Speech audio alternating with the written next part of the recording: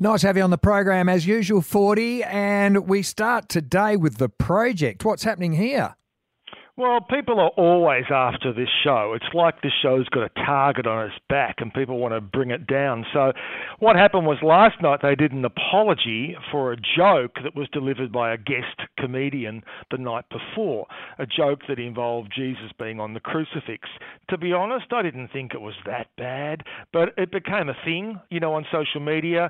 People want to get angry. It would be interesting to know how many people who actually were watching the show were offended, or whether it's something that took off later. But here's a little of the apology that Waleed and Sarah Harris delivered.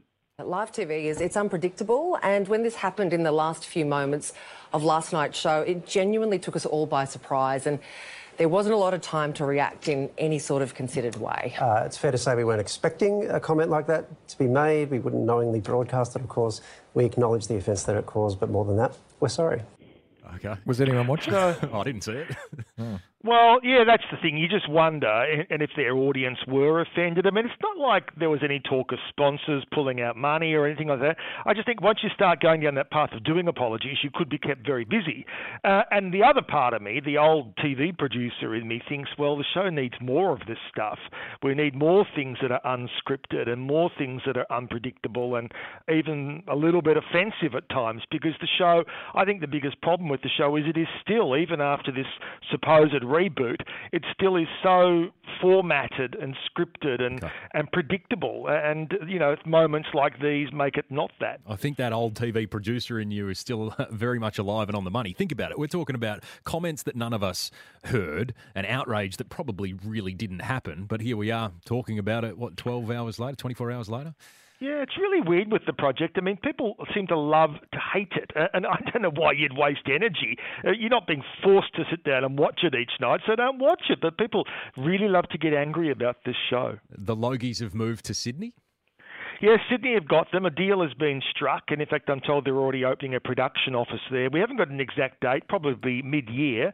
Melbourne wanted to get them back, but of course it was all about having to put up money and to underwrite it to get it back.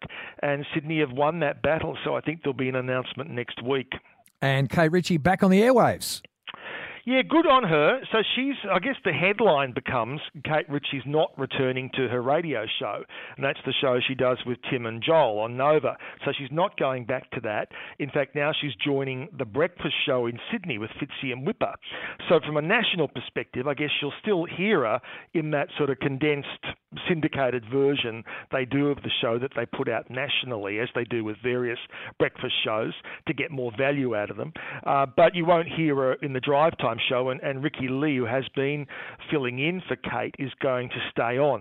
Yesterday they had a secret filming session of TV commercials and photography for billboards, etc. So Kate was quite open last year about the fact that she went into a rehab facility because she was overly dependent on alcohol, and I'm told she's now match fit and raring to go, and we'll be back on air in a couple of weeks. Hopefully she's good and healthy. Peter Ford, thanks for your time. We'll do it again tomorrow.